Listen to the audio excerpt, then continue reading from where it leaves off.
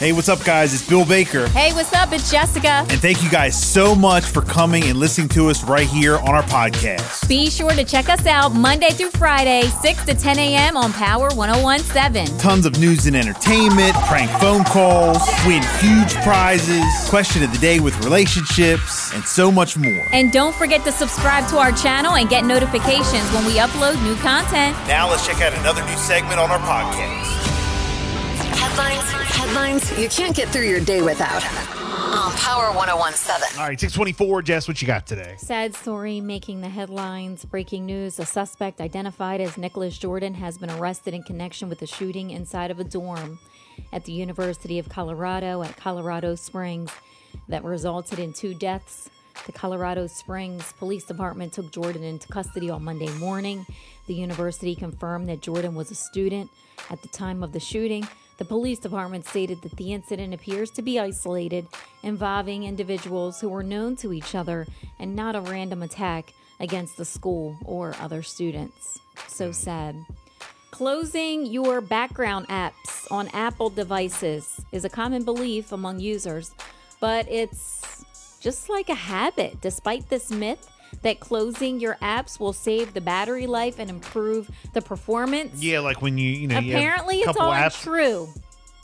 What? Yeah. When you have Stop a couple apps closing your iPhone's background apps. Why? Does it hurt it?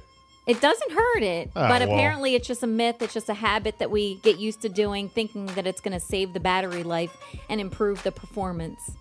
It's just habit. But the senior vice president says that back in 2016 that closing these background apps apparently does not even affect the battery life. Everything works fine on your phone if they're open or not. But Is that real? I still don't believe it. You think it does?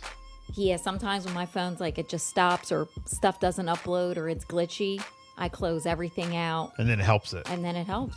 Yeah, I guess I do it in here all the time. it depends on So I don't know. maybe what app is Apparently. open. Because if you have an app open, you have stuff running. If you closed it out, you don't have all the stuff running in the background. I know. But it says you can stop closing your iPhone's background apps because it's useless. So I thought that was interesting. I don't know if I believe that. Me either. You know I don't.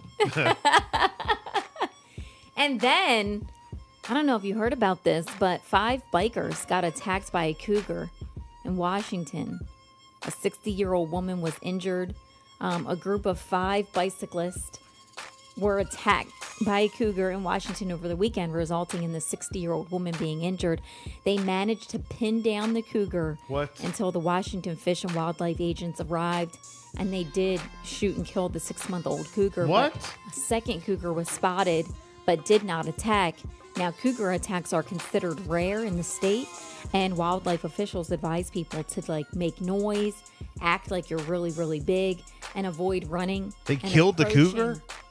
If it's, if you encounter one. What? Yeah. Wait a minute. They killed that lady? Okay. I am like, You're waking up with the Bill and Jessica Show.